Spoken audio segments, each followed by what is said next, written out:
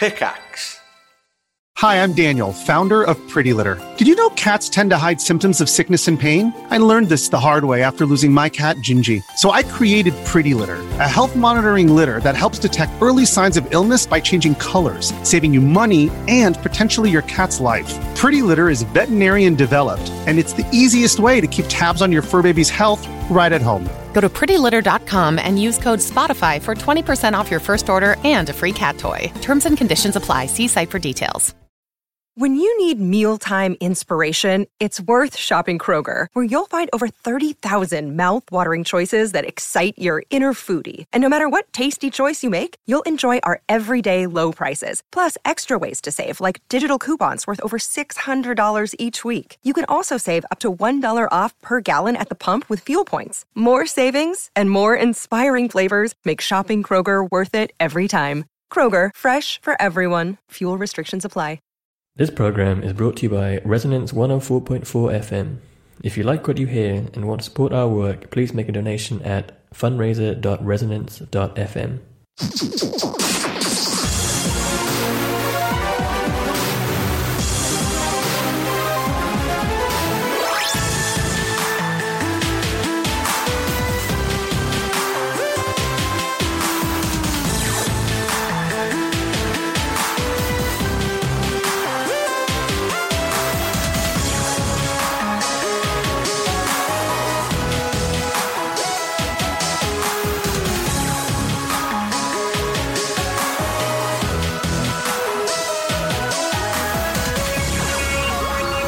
Hello, good evening and welcome to One Life Left, Britain's favourite video game radio show. My name's Steve Curran. Hello, I am Simon Byron. And I'm Anne Scantlebury. Hello, all three of us. Good to see you both. Good to see you. Our guest, who we'll introduce shortly, was just taking his top off. It's because it's very warm in here. What instructions did you send him? The informal ones. Did you? Okay. Always.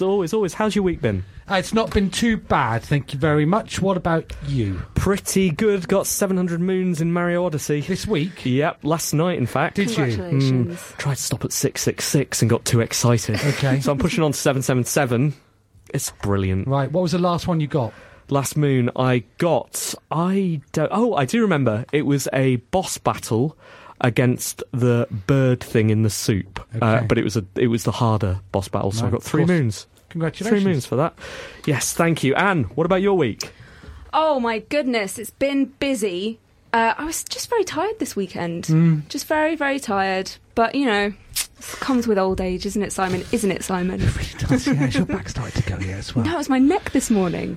I genuinely had to spend the weekend on the sofa because my back went, but I played lots of video games. Good news. So it's a good job we are a video games radio show. Thank goodness. And not just a check-in for our health. Exactly. We're going to need a lot of things to talk about today because we've got no features. Really? 0 features. We've got an excellent guest, though. Thank goodness. All the way over from Montreal, it's Teddy Deef, Creative Director, Square Montreal. That's right.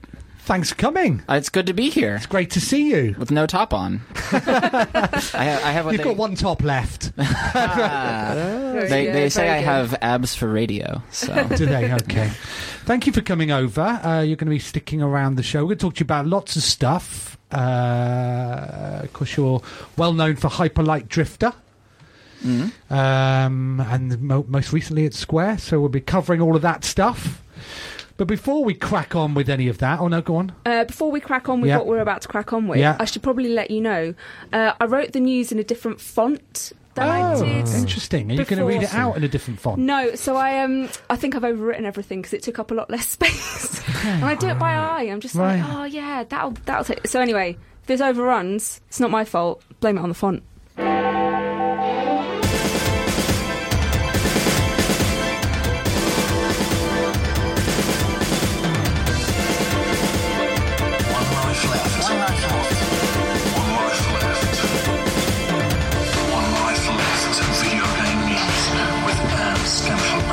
It's 7:04 on Monday the 20th of November. I'm Anne Scantlebury and this is the news.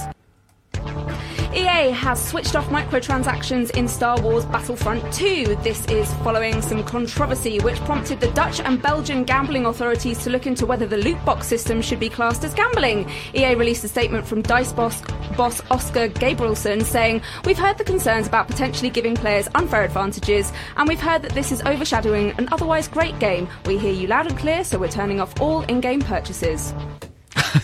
Just cut the last paragraph. Didn't you? Let's have a look here. Oh, yeah. It's got some really key facts in it. Okay, interesting. Who's been playing this then? Simon, have you been playing this? Well, I have to apologise for being part of the problem. I did a digital pre-order, Teddy. Part of the problem. I endorsed their behaviour, it turns out. So they're having taken my money so that I could have access for the beta 2 days early, which I didn't play. They then just go, okay, cool, we can do this. Reddit must be furious at you. With me, and absolutely. Yeah, so it's difficult to comment on actually what the loot box stuff is, given that they've turned it off. I have to say, I very much enjoyed Star Wars Battlefront. Apologies.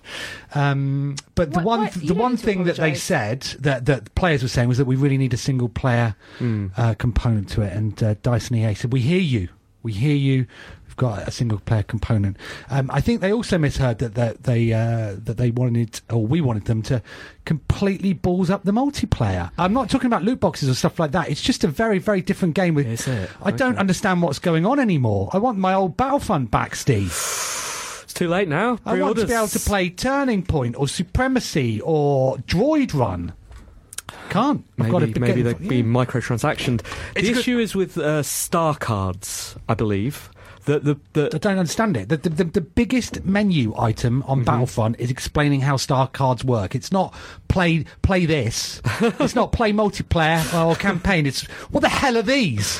I've watched it. I don't understand it. So the star cards affect the gameplay and give bonuses, but only specific characters which you've not unlocked yet. Right. But either way, having those star cards, which you have to unlock and you can pay for, affects the game, and that's the thing that games players seem to be furious about. Cosmetics, fine. You can put your Darth Vader in a miniskirt or whatever else they sell. That's okay if you want to. But affecting the game does seem to be a step further, and that's the thing that's setting this apart from other games like Overwatch, which have had loot crates in them for ages, and no one's been that mad about. I'm bad enough at it anyway without having a disadvantage. I've had to stop playing. I've just been in the single player. I have, where there's no one better than me. Really? Yeah. Can I really put my Darth Vader in a miniskirt, though? One hopes so. I've not been playing it. Simon's the expert. Well, I've unlocked the Darth Vader miniskirt, have I? And then you have to, there were 4 versions of the miniskirts, each more powerful than the last. So the main issue, though, I've heard, is that they're going to be switching these things back on, and that's what Reddit's furious about at the moment. I can't see it. I don't think so. I think they've had too much. So they've already gone back on Need for Speed, which I don't know anything about anyway, but apparently that had similar sort of microtransactions in, etc. Apparently Disney have got involved and said, what the heck are you doing? I think that's the thing. Darth Vader and Mickey Mouse ears, that's fine. I think the furious people played quite a smart game by not going after DICE or EA, but associating Disney, who owns Star Wars, with gambling, which is what they say loot boxes are. And I don't think Disney wants that association, especially in the run-up to the launch of the new Star Wars film. Yeah, so we will have to see. It is a shame. Sales are, in the UK at least, of Battlefront 2 are 60% down on the previous. Really? So when you count, if you take into consideration idiots like me who enabled this sort of behaviour, that's still going to be sort of 30% down when apparently most people were predicting that it was going to do better. I don't know. It's such a shame. The first game had a bit of a... It's odd, because it was the opposite of expectations. The beta for the first game apparently was terrible. Right. I didn't play it. And then I got involved in the full game. I was like, hey, this is a disposable FPS where I'm not getting shouted at by children, and where the loop is fast enough so that when you're bad at it like me, it doesn't really matter. Right. Whereas now, everything takes a lot longer, everything's a lot more complicated, and then they've got all this stuff, and they've really ruined it, Steve, it seems. Did you know that there's a mobile game that I just heard about that is, the crane games in arcades where the claw comes down and you don't get anything from it? Yeah. You can, there's a warehouse somewhere in the world, in some hidden corner, with like thousands of crane games that are automated, and you can log into one on your phone and play it remotely. and throw your. And if you win, if one actually gets through, they ship it to you. And it's just. So what you're saying is that it's full of fluffy Darth Vaders and R2-D2s. So that's the next logical step, I guess. It's just one of those things in the conversation of games as gambling and like loot boxes gambling is that I feel like one of the differentiators is it's not physical. It's just a game. Like it's very different. But once you take something like a crane game and make it that you can just throw your quarters into it over and over, it's basically a slot machine. Yeah, but after that, you could get a furry Pikachu. Could. That's what we all want. They're making a list, they're checking it twice, but Counter-Strike Global Offensive already knows if you've been naughty or nice. CSGO's new matchmaking system takes into account how well you've behaved on Steam games. Every player is given a hidden value, their trust factor, based on things like whether they've been logged for cheating. Valve isn't giving a full list of things that will make up the trust factor score. Valve says that to raise your trust factor score, all you need to do is be a positive member of the CSGO and Steam community. 2 out of 2. Yes, because again, she's just dropped the last paragraph, which had a joke about Black Mirror, did it? Yeah. Right. I saw that. It's very funny. Good, thanks. I wrote it all for you. Okay. What do I get for a trust score? So you will get better matching. So you'll match with people who are also more trustworthy. Presumably it's like, if you're not trustworthy, we're not going to match you with other people that are, they're playing by the rules. So all the naughty kids will get to play together. I wonder if I could get to choose to shoot naughty kids, though. That's a much better idea, isn't it? They should have their WASD keys disabled. Just line them up against a virtual wall. So you don't get to see your trust score? No, it's a hidden score. And they aren't... So they're saying that they're going to change what goes into creating your trust factor. Based over time, they're going to try a few things out and they're going to change it, which is why they don't want to tell people what it is. And also, presumably, they just want people to be better. So in telling them, if you just do this one thing, people will cheat at it. They'll manufacture that somehow and be terrible in another way. Is that okay to hold a piece of information on you and not let you see it? I don't know. Like your Uber score, right? You people are allowed to see those. Those used to be more hidden, I remember. It used to be 3 menus down, and now they really throw it at you. Is that because of that? Because it's naughty to hide the information that they hold on you? Is that? I'm not sure. I know you used to actually have to email them and ask for your, your score. Did that? I don't have Uber, so I don't see Uber doing something just because it's better. I feel like they probably A/B tested it and felt like, people are nicer if we show them the score. Right. But no, that's interesting. I find it does seem a bit weird to be able to keep a score about you and not let you see it, not let you know what it is. I think it's put good. Up the spreadsheet now and just put raise Steve's that value that we've got on Steve. Okay, sorry. The Russian Ministry of Defense has used a screenshot from a game to prove that US forces were in cahoots with Islamic State fighters. The screen grab was from a game called AC-130 Gunship Simulator and showed a top-down shot of some vehicles. Journalist Elliot Higgins pointed out the fake news, and the tweet has since been deleted. It's usually news outlets using game stills erroneously. Question is, was this a more deliberate move or a dumb mistake? Again, that was good timing, wasn't it? I think you were padding, weren't you? Just exactly. Yeah. Right, who's getting into trouble for this then? No one. No, because who's going to go to the Russian Ministry of Defense and be like, come on, guys? Well, maybe it's up to us. Do you think so? Do you think we're the ones to stop them? Well, I think our news department is. This is when we called Michael Pachter, right? Isn't he the lawyer for video games? Did he die? Just moments after I think I miscredited him as a lawyer. Exactly, yeah. Well, then in which case we were talking about the lawyer Michael Pachter who died, as opposed to the analyst. Yeah. Who's very much alive. He is very alive. As far as we know. Who was the man that died? What, this year? I think it was a couple of years ago. Who was the lawyer, though? Oh, you talking about the GTA man? Jack Thompson? Yeah. What? He did not die, did he? Is he still alive? Maybe we have to be careful about who we're naming now. So that's a ripple going through the industry. Oh, no, did he die? I remember who died. I'm not going to talk about it. Okay. All right. I'll tell you later. Right. Anyway, so bad Russian ministry. Can you do your Black Mirror joke from the story before? Yeah, or maybe we should ask all of the people we've named just to check their Fitbits. Just in case there's something that Anne, and we don't. We need to tell them.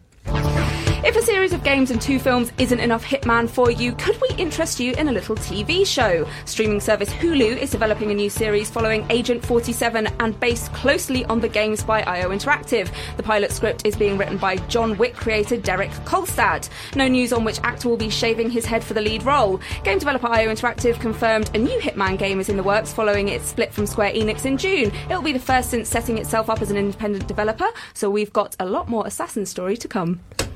I missed a really good joke. Here's hoping it's a hit. Aha, man. Yeah, that would have been good, wouldn't it? Yeah.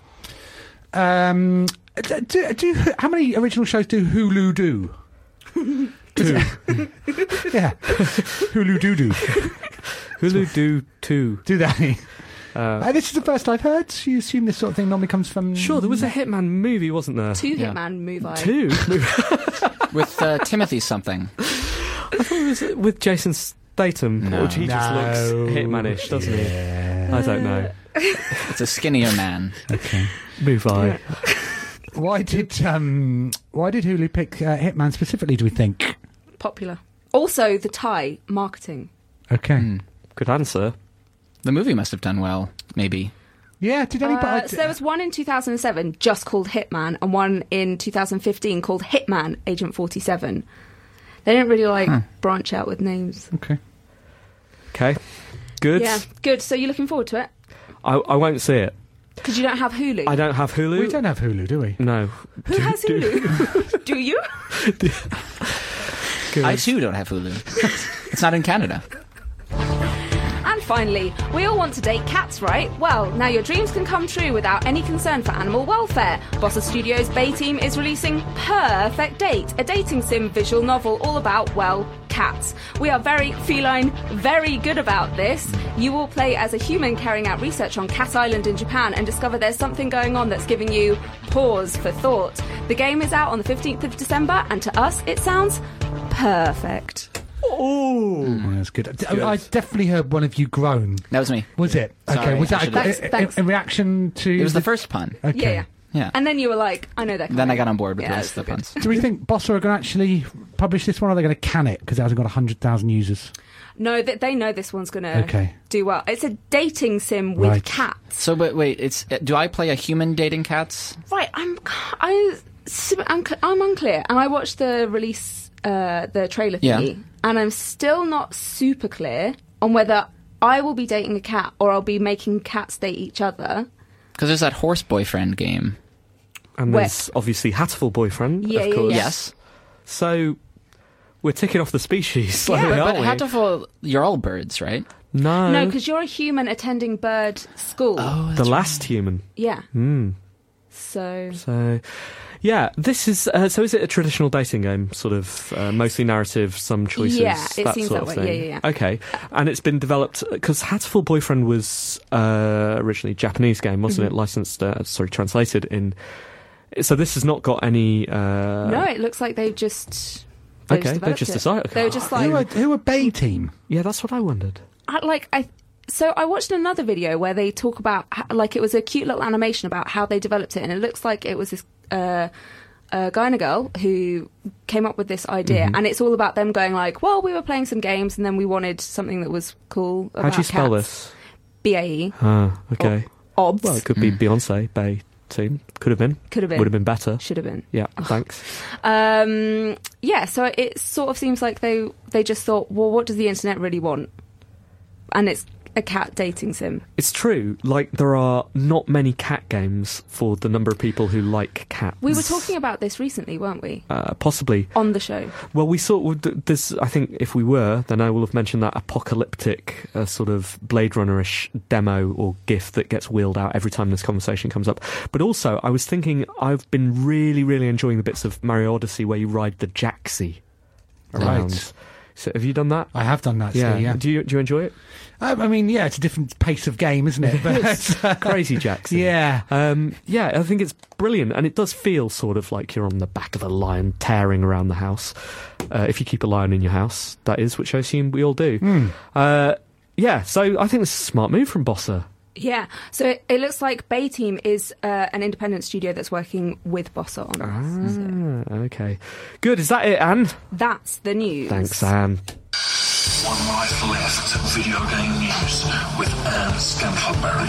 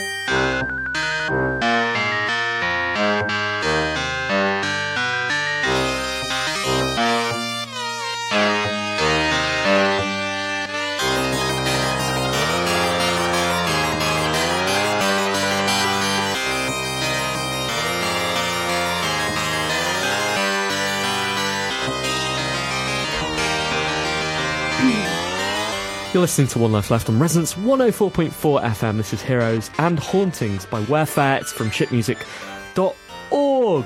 It's a bit sort of Ghouls and Ghosts, isn't it? Ghosts and Goblins. Like Can you tell the difference between Ghouls and Ghosts and Ghosts and Goblins? There's a question. Yeah, I mean, I could if they were in front of me. Could you? Yeah. What is the difference? I could only tell you when they're in front of me. Are you asking me out on a date? Oh, I'm gonna put one up on the screen now. Okay. And we'll see whether you know which one it is. Okay. Just talk amongst yourselves. I mean, I meant from the start of the game, so you need. No. But that's what I. What? From the tile menu that says Ghosts and Goblins? From the opening level is what I'm saying. Well, I assume it's going to be like that. Okay. Anne appears to be. Are you doing that for work or? Yeah, this is a work thing. Is it? Yeah. What, as opposed to the job of presenting a radio show? Oh wait, we're still doing that. Having a nice time, Teddy. I am. I'm thinking about ghouls and ghosts. Okay. And whether they are different at all. It's too hard. They were both too hard. Oh, what, you mean the concepts of ghouls and Oh, yeah, ghosts? I haven't played either game. I'm just thinking about these creatures. I've gone off on my own. Okay. How's it going, Steve? Here we go. Which one's that? Well, that's Ghosts and Goblins. Let me see. Well, 100% Ghosts and Goblins. Yeah, that is Ghosts and Goblins. You were right. Exactly. Sorry for doubting you. Right then. Okay. Good. Should we just show old arcade games up to our guest and just go, which one's that? Well, we've got another, 35 Thanks minutes, for coming. So thanks. We hear you're an arcade expert. Yeah, let's go. So, Teddy, you've had an interesting journey so far in the games industry, haven't you? I suppose so. I find it interesting. I'm still here. Okay. Here, like, non-physically speaking. Because what is trendy to do is to be AAA and then go indie. Mm-hmm. And you've gone indie, AAA. Is that right? Fair to say? I've gone back and forth. Like, Okay. if you want to be precise about it. Which we do. I've gone, like, AAA and then academic and then AAA and then indie. So I was at Disney for a while. I was at Microsoft for a bit. Right. So I've kind of gone in and out, although, to be fair, this is the first time I've, like, really leaned in full-time and moved somewhere for a AAA thing. Okay. So, how's because people what they tend to do is go, okay, we're being stifled creatively, we're going to do our own thing, and then they stick at that for some time. So how's that move back been? it's interesting because I came under certain circumstances of me feeling like, cool, this is an environment where it can still feel indie. There can still be a certain safety in being able to do what we want. For context, like we had just released Hyper Light Drifter. That was a success, at least to me. And so, I mean, to all of us. And so I wasn't looking hungrily for a job. It was just an opportunity to make a next game. And I could make a next game if I were Square Enix and use that as a creative constraint. So it has been interesting going from that starting point of, this seems indie enough, to observing all of the forces that are always coming down upon you in an organization like that, to try or not try consciously, but to passively make all the things you hear about, the bad things, the creative stifling, things like that. There's just it's hard to describe. There's just mechanisms in place, and my perception of that studio was they've got kind of a wall up, so to speak. Right. This is not necessarily super negative. I've never been super hateful about AAA, but it's usually just a matter of scale. When you get bigger, things change, like numbers change, and your creativity gets more risky. Well, out of all of the, I guess you'd call them AAA publishers, Square appears to be the most indie friendly in terms of its work with the collective and the way it's trying to embrace that side of indie culture. Does that extend to Montreal? It doesn't. I wish the collective, if it were all more connected. I think one of the consequences of the studio being protected creatively is that it's sanctioned off. It's like separate. So that's why, like, I don't know anything about the Hitman Hulu series. If only you did. So you said that Hyperlight Drifter you consider a success. How did it do? It sold well, so we made money. Success? We made more than we spent. Everybody loved it, didn't they? They did. I think. I mean, to be reasonable, like it made a lot of money. But also, if you average out all the years we spent being like extra poor artists, it does kind of balance out. Except we got to do what we wanted. We got to make what we wanted, so that's good. And then review-wise, they were pretty good. You know, I still haven't read almost any reviews of the game because by the time we finished it, I just like. There were real, like, not clickbaity articles for normal people, but clickbaity for me. Like, someone sent me a link. They're like, they compared it to Kurosawa. And I was like, oh, I went to film school, so this is exciting. Right. And even that I haven't read, because I don't know. I know what the game is, to me, so. Did we review it? I think we gave it 7 out of 10. 7 out of 10. So, seems fair. I'll take that. Was that difficult? Because it was out on PC first and then it came to consoles. Is it on PlayStation? Is it on Xbox as well? It is. We were very careful about putting it out at the same time on both because we promised both on our Kickstarter. Okay. Was it difficult having... so it felt like you were sort of done with it when you were done with the PC launch. Was it difficult going back to it? Keeping that enthusiasm up? Or I would be not... I'm not entitled to talk about that because I left. So, I mean, we had at that point we had entrusted the port to another engineer because both Bo and I are not expert porters, and we confessed that from the beginning. So we're both like, we don't know what we're doing. I don't know what a graphics card is. I've programmed games, but I don't know anything about those things. So that is to say, yes, I know that for Alex, who was running the company, Alex Preston, who was running the company, that is a pain to like stick in it for a while. But fortunately, that is over. When you're working as an indie, I know a lot of indie studios encourage people to have their own small personal projects. Is that any different now you're at a bigger studio? That was another thing that was very like a requirement for me in going to Square, is that there was a clause in the contract that they put in that said everyone can work on other things. Because I think that's just good to have. I mean, even if you don't have that much time, even if you're working a full-time job and you're too tired to go home and work on something, it's nice to have something to tinker with and feel like I'm not going to get sued if I try to release this. So are you doing that right now? Making Yes. something... And is it secret? Yes. What colour is it? Pink. Nice. Nice. Okay. Yeah. Good. I'm painting a real picture in my head And now. is this something that has a deadline for you, or is it just, as you say, it's something you're tinkering with, or project? I'm like trying to. I feel like, at least for me, indie development is about like realizing that I can't self-produce, and then trying to find ways to commit myself to things that force me to have deadlines. So like festivals are really good for that because you say, someone says, "Hey, do you have a build that we could show at E3?" And we go, "Yeah, this is a great build. You're gonna love it." And then you have to make that build. So I'm trying to do that now. I'm trying to like. I'm even considering a publisher for it just for the sake of having deadlines and having someone who will shake their finger at me. What's the indie dev scene like in Montreal? It is.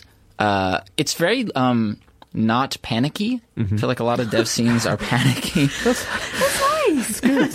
Yeah, there's a joie de vivre in Montreal because like Montreal's a great city for artists because it's cheap. It's just super cheap. The best thing that ever happened to that city is I think the riots. I'm not from there, so I can't say that that's... Maybe many people probably think differently. There were riots in maybe the 70s or 80s. I haven't read on it properly. But what I do know is that it scared the banks away, and the banks have all the money. So once you get the banks out of there, your city is cheap and creative and non-panicky. Okay. Wow. We're definitely not all Sounds thinking, how do we say, I hope that happens in London, without hoping that happens... Of course we don't hope that happens in London. No, please don't take One Life Left as inciting riots. No, please don't. Who else is up there? There's Ubisoft are there, aren't they? Ubisoft are the big dogs. There are like thousands of folks. Okay, so how does it... Can you? Is there a rivalry between the two companies up there? Is the city big enough for the both of you? I think in terms of inside the city, people know them apart. in terms of like layman's, like if I have like a taxi driver who's like, oh, what do you do? And I say video games. He says, do you work at Ubisoft? And I say yes, because it's just a shorter conversation. Okay. It's like if I'd be in a car and they would say, oh, what did you make? And I'd be like, oh, Hyper Light Drifter. And they'd be like, I never heard of that. What's it like? And I'd say Zelda. So now I'll just say I made Zelda. And they're like, oh, my kid loves Zelda. And it's like conversation over. And you're like, thanks, I worked really hard on that. I did the hat. Yeah, if you keep that up, you'll be stopped for autographs. It's the man who made Zelda living in Montreal. It does telling taxi drivers that you work at Ubisoft sounds like a good way of getting information, because the taxi driver will go, okay, cool, I had someone in the back of my cab who was at Ubisoft. Like, who was it? Is he working on a project? Tell me which projects he's working on, and then you could... I should start doing that for studios that I really want to know what they're working on. That was not meant to be a dig at Ubisoft, but it was a pretty good dig at Ubisoft. Oh, I guess the town isn't big enough for the both of you. Nice. And what's the biggest thing that you miss then, having gone back to AAA?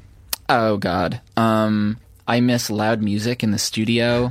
I miss all the plates being dirty. I think that one of the things you have to work extra hard on in being in one of those environments is that you spend all day with people doing the same games. Whereas when you are indie, at least when I was indie, there was more opportunities to just stumble into different things people were working on, because you'd work in different co-op spaces, or different people would come in and out of the same co-working space. And so you're just exposed to other people's games. You are showing other people your game more freely. Even if your thing is, so like my side project now that is private and still a secret, it is hardly a secret. Like I've shown several people since I'll show you all afterwards if you'd like. Just don't tell anyone. Yes. But if you're in a big company, it's like, oh, this isn't mine. Like I can't take that risk, whereas I can just willy-nilly trust people as I please. And when are we going to see your influence on the stuff that Square's producing? It'll be a bit. Will it? That's. Will it be E3? It's going to be Build for E3. I don't know. Okay. I have a question about your selfies. Okay. Because you're prolific selfie taker, right? He's a handsome man. Thanks. Yeah. Well, prolific just means the amount, right? Yes. Yeah, but you should take a lot. You're a handsome man. That's what I'm saying. Yeah. Are you going to turn that into a game? Oh, taking selfies? Yeah. Should I? Like, it just feels like if you do it that frequently, you must enjoy it. If people enjoy something, making a game out of it doesn't seem like the worst idea. Maybe I could if I could get the technology from that crane game where you control the cranes remotely, but instead you're controlling the arm of a celebrity. Yes. And they've all got these rigs on them. Yeah. So you're like from 4 p.m. to 6 p.m., Tyra Banks has a mechanical arm. Tyra Banks' mechanical arm. No, what you need to do is make it a battle royale. Go on. So you take a picture of somebody, they die. Until there's 100 of you enter the selfie arena, take a picture of them, they disappear. Okay. You've captured them all, battle royale. Then there can be only one. It's pretty good. Yeah, Teddy Deef's selfie battle royale. I'm going to register the URL right now. Do you remember the game I Am Rich? I Am Rich was like one of the very first mobile iPhone games, and it was just a game that cost $1,000. You put a red gem on your phone, didn't you? Just a big red gem on the screen. What was it? Wow. And then Apple were like, yeah, we don't want this. Yeah, I like that as like a one-off. It only matters for one thing. Maybe you could maybe it's not Battle Royale. Maybe it's like you buy the app and it costs $1,000. A human life is worth $1,000, right? And like in Montreal, you can kill one person with it. Okay.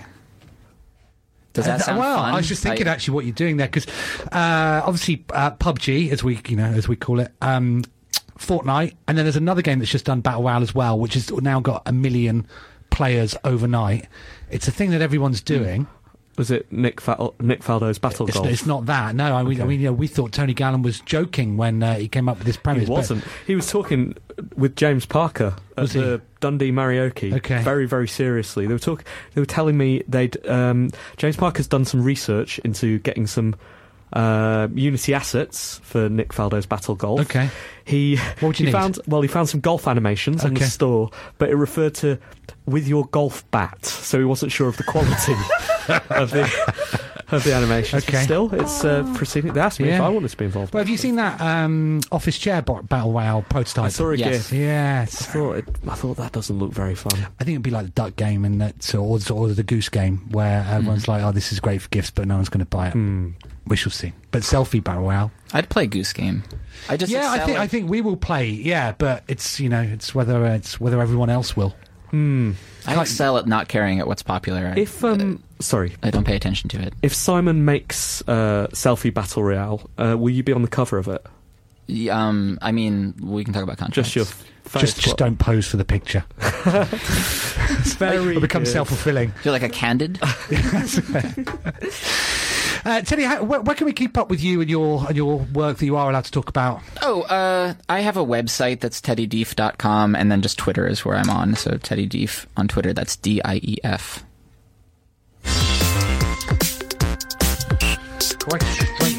Messages and One Life letters. Yep, straight into letters, because we don't have any features this week, which caught you by surprise. Did catch me straight, but I was getting the letters ready.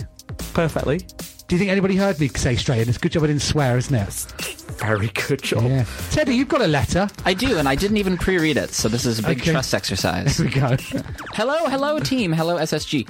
I had some time to kill on a train on Saturday, and I charged through an hour or so of Broforce, the mindless action movie parody. It's a guilty pleasure, but a pleasure all the same. Then, quite suddenly, it moved from fighting anonymous grunts and bizarre machinery to taking on some very familiar aliens, capital A, aliens. Whoa. For some reason, it creeped me out, and I found myself hiding rather than charging in. What unexpected twist caught you unaware in the midst of play? Pip, pip, Robert. Ooh. Well, the most obvious one is Spec Ops. Metal Gear Spec Ops The Line. Right, that is an obvious one. Metal Gear 2. When that happens. When that happens. Yeah. For me, though, genuinely, it was with Halo. When a third. So you're fighting one of them, and then two of them, and there's two of them. Okay. And suddenly that changes everything. It's a different game. And yeah, people didn't like the Flood, but they were wrong. It was important to have that to sort of set off against your fights with the Covenant, and then when you're fighting three of them, yeah. Well, I had an experience with Heavy Rain. When you're playing Heavy Rain, you have to make your own experiences. This was not an authored. It was that I was I had a gun on someone, and I was meant to talk him down from shooting me or someone else, and then I pushed the button to say it's going to be okay, but I didn't. I pushed the shoot him button. And so that was unexpected because I killed someone. I think that's deliberate, because I did the same. You don't mean to kill that person, but you do. And I didn't go back and go over the save file, but I know someone else that's done exactly the same. It's clever old David Cage, isn't it? He always messing with you. David Cage. I shouldn't have brought this up. Anne? Anything to add? No. Okay. I won't draw attention to that then. No, I was thinking, I'm always, in creepy, scary games, I'm always on edge. I'm on edge from the very, very start. So I feel like I'm not often caught out because I'm just always prepared to be scared. And then, I can't think of a time that I've been caught out by a twist otherwise. Okay. Dear team and SSG, writes Chris Dear team and SSG, writes Chris Conroy.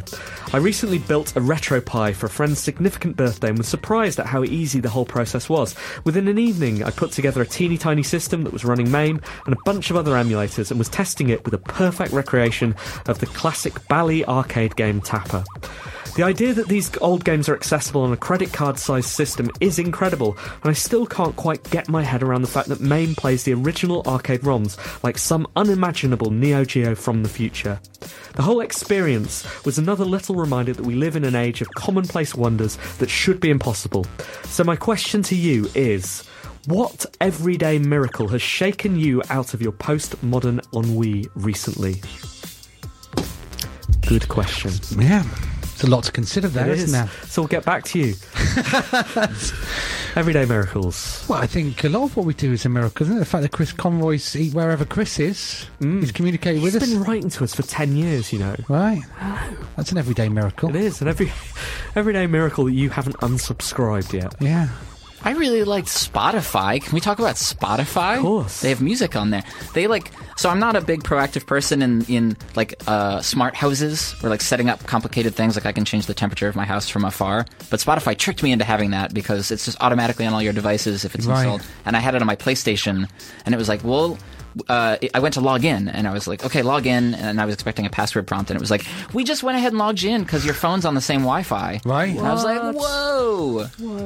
Miracle. Spotify does podcasts. Why aren't we on there? Are we not? Are we not?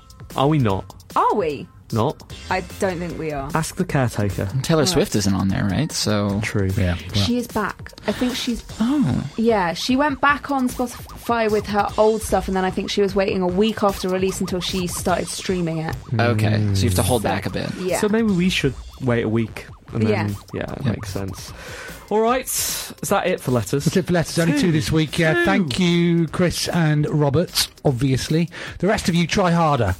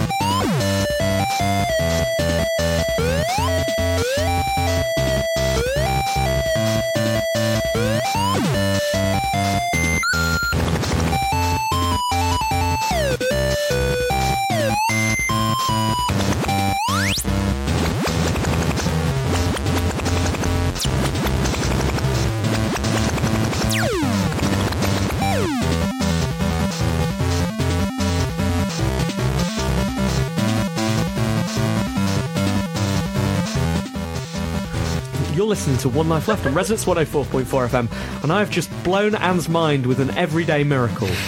There was a bit of the One Life Left drive I didn't even know existed. I know, where all the karaoke is. And by karaoke we mean marioke, don't we?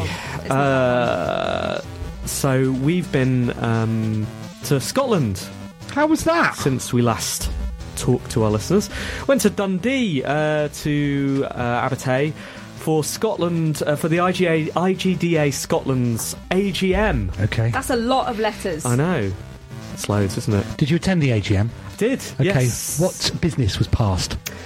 They showed the budget, showed what they'd spent the money on. What was the most expensive thing? Oh, I didn't notice. They elected some new officials. Okay. Are you now... Anybody that we know?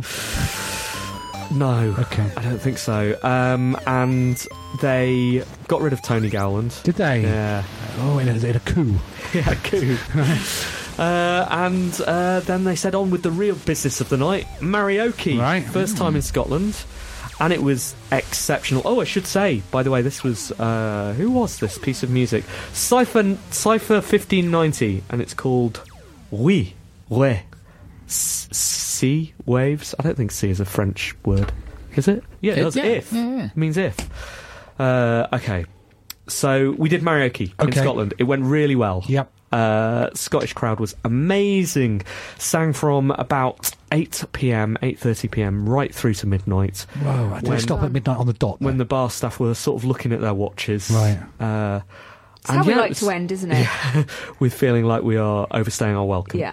And it was a phenomenal evening. So thanks so much to IGDA Scotland and especially to Unreal for sponsoring us up there. Thank you very much indeed. Thank you. Apparently, the amount that Unreal sponsored us was exactly the right amount that could be spent on the credit card without signing it off. Excellent. Do we take credit cards? Do we take credit cards now, do we? We should do, shouldn't we? Yeah, we should. You can walk around with a reader with you. And so thanks so much for that. We will... that was our final away day marioke of the year. No more. Wow, there's been a lot this year, haven't there? Been so many. But we've got one more marioke this year. Which I will be away for. So it is, in a way, an away day. Yeah. It's on the 8th of December, and it's ticketed, it's our Christmas party, and it is sold out. Sold out pretty quickly, didn't it? Did sell out very, very quickly, more quickly than it's ever sold out before. And that's a shame. There is still a wait list, and there will be some more tickets released, we think. So do sign up for that wait list. Once we've got the final stage dimensions, haven't we? Know what's happening with the backing band. Just need to know, check with health and safety, like, if you shoot that many glitter cannons off, how many people can you legally have in the room? Exactly. But, you know, it wouldn't be unlikely for us to have a backing band, because we've done that this year. Yep. What a year it's been. Where else have we been this year? Been to New York. Did New York for the first time. You've been to Melbourne. We've remotely been to Melbourne. We haven't actually been to Melbourne. Did we get paid for that? To go to Melbourne. No, licensing fee. Did you bring your credit card? Yeah. Okay. Did you need to just give it to Stina? Yeah, pass me the radio. We should mention what we're talking about is the time that Rami sprang a surprise karaoke on Teddy on stage at what was it, Melbourne? It was there's an acronym for it. GCAP. Games GCAP. Connect Asia Pacific. Okay. Which is part of the Melbourne International Games Week, which is like they just pack all the games festivals into 1 week so that people don't have to go to Australia many times. That's smart. And you were there, and you ended up singing karaoke, not at a karaoke event, at your... Yes, a licensed, as I understand it, maybe not paid, but at least approved. Approved performance. And you were excellent. You were on video. People can see video of that all over the internet. All over. There's literally nowhere you could go that it wouldn't be. It's true. BBC, other sites. I don't know if there are... It's on YouTube. It's on YouTube. Got to get on with the reviews because it's 1:45 already. What? My goodness. What have you been playing, Simon? Been playing a lot. Gone back to Skyrim this week. Oh, it's good to be back. So you've started right from the start? Right from the very beginning. So on the Switch. You have to go through that tutorial bit. What did you do straight after that? Did you follow the instructions and go to the dude's cousin's house? I did, yeah. You did? I was a little bit drunk, I have to say. Still on the rails, then? Given that I've started playing it 3 times beforehand, I didn't feel the need to go back, because I started Mario Odyssey a little bit drunk. I had to start playing it again the following morning just to remind myself. But Skyrim, gonna let her go. Very much enjoying it. It's beautiful on the Switch. The one thing I have been playing though is in between the Skyrim and Battlefront 2 is car football. What's car football? That sounds like Rocket League. It's going to be big. It's going to be big. Trust me. Yeah. Tell me more about Well, it's funny, isn't it? Because I've owned it. It was given away as part of PlayStation Plus. So I've had it for years, but I've never played it before. This is Rocket League on the Switch, to clarify. It's a game where it's a game of football played with cars as the players rather than the ball. Can't say it working. Yeah, it's amazing. I'm terrible at it. I think everyone's terrible at it, but it's really, really good fun. You can play different versions. You play 1-on-1, 2-on-2, 3-on-3 even. I've just been playing dipping my toe in the casual league. I've only been playing against Switch players, so they're not the experience. Because the night beforehand, I think sort of 40 million people had watched the Rocket League World Final last week. So there are some people that are very good at it. Although it is an e-sport, yeah. 40 million people watched it live. You're going to see me there next year because I'm going to be practicing. I can play anywhere now.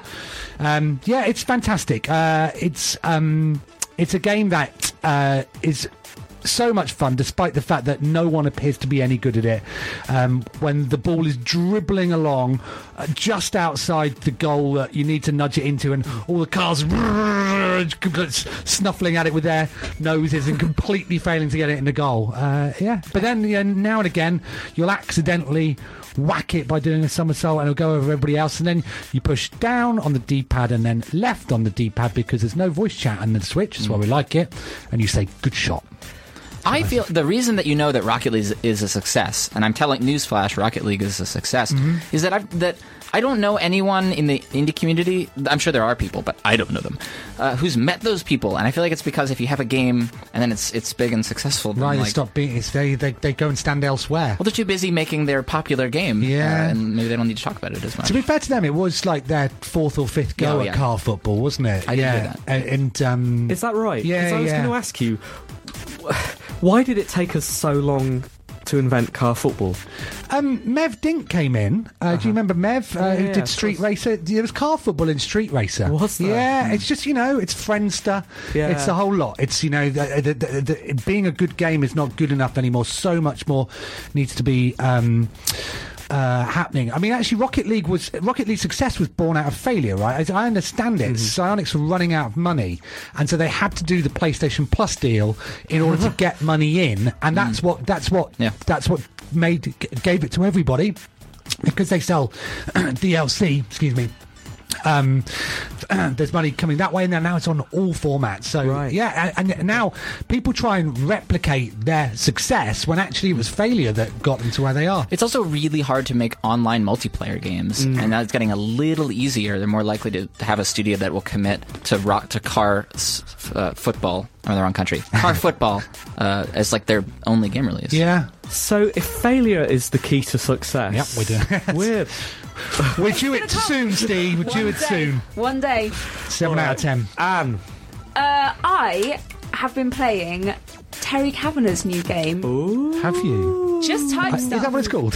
That'd be a very Terry name, wouldn't it? So in Just Type Stuff, you go to the website justtypestuff.com and you just start typing stuff. And then stuff starts appearing, and then you'll type more stuff, and more stuff starts appearing, and then filters start happening. And I went into an infinity filter, or like the solar system will be in front of you, and you just basically start making all these weird like. But the solar system won't be in front of you unless you've typed. Unless you've typed, I think I typed solar system. Yeah.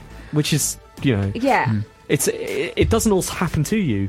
You make it happen to you. Yeah. And sometimes you'll type in things that you think are, well, what could possibly come up for that? And something really cool will come up. And sometimes you just type in words and it's like, Terry doesn't think that's a word, for goodness sake. Terry doesn't care about sausages. I think he doesn't care about sausages. Anyway, so you end up making all these like beautiful artistic things with like loads of cats on your screen inevitably. And I saw... I didn't even think about this. I saw a picture that someone else had made and it had London as the backdrop and I was like, places! I didn't even think to type places. I was like, sunsets, the moon, cats, ice cream. I don't think ice cream came up.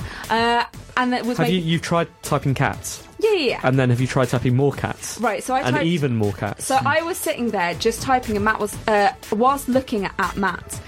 in the eye, he was like, what are you doing? And I was just typing cat, and they were just coming up on screen. It was like a dream. Yeah. So yeah, it's a super fun game, and it's like not really a game, but it... what?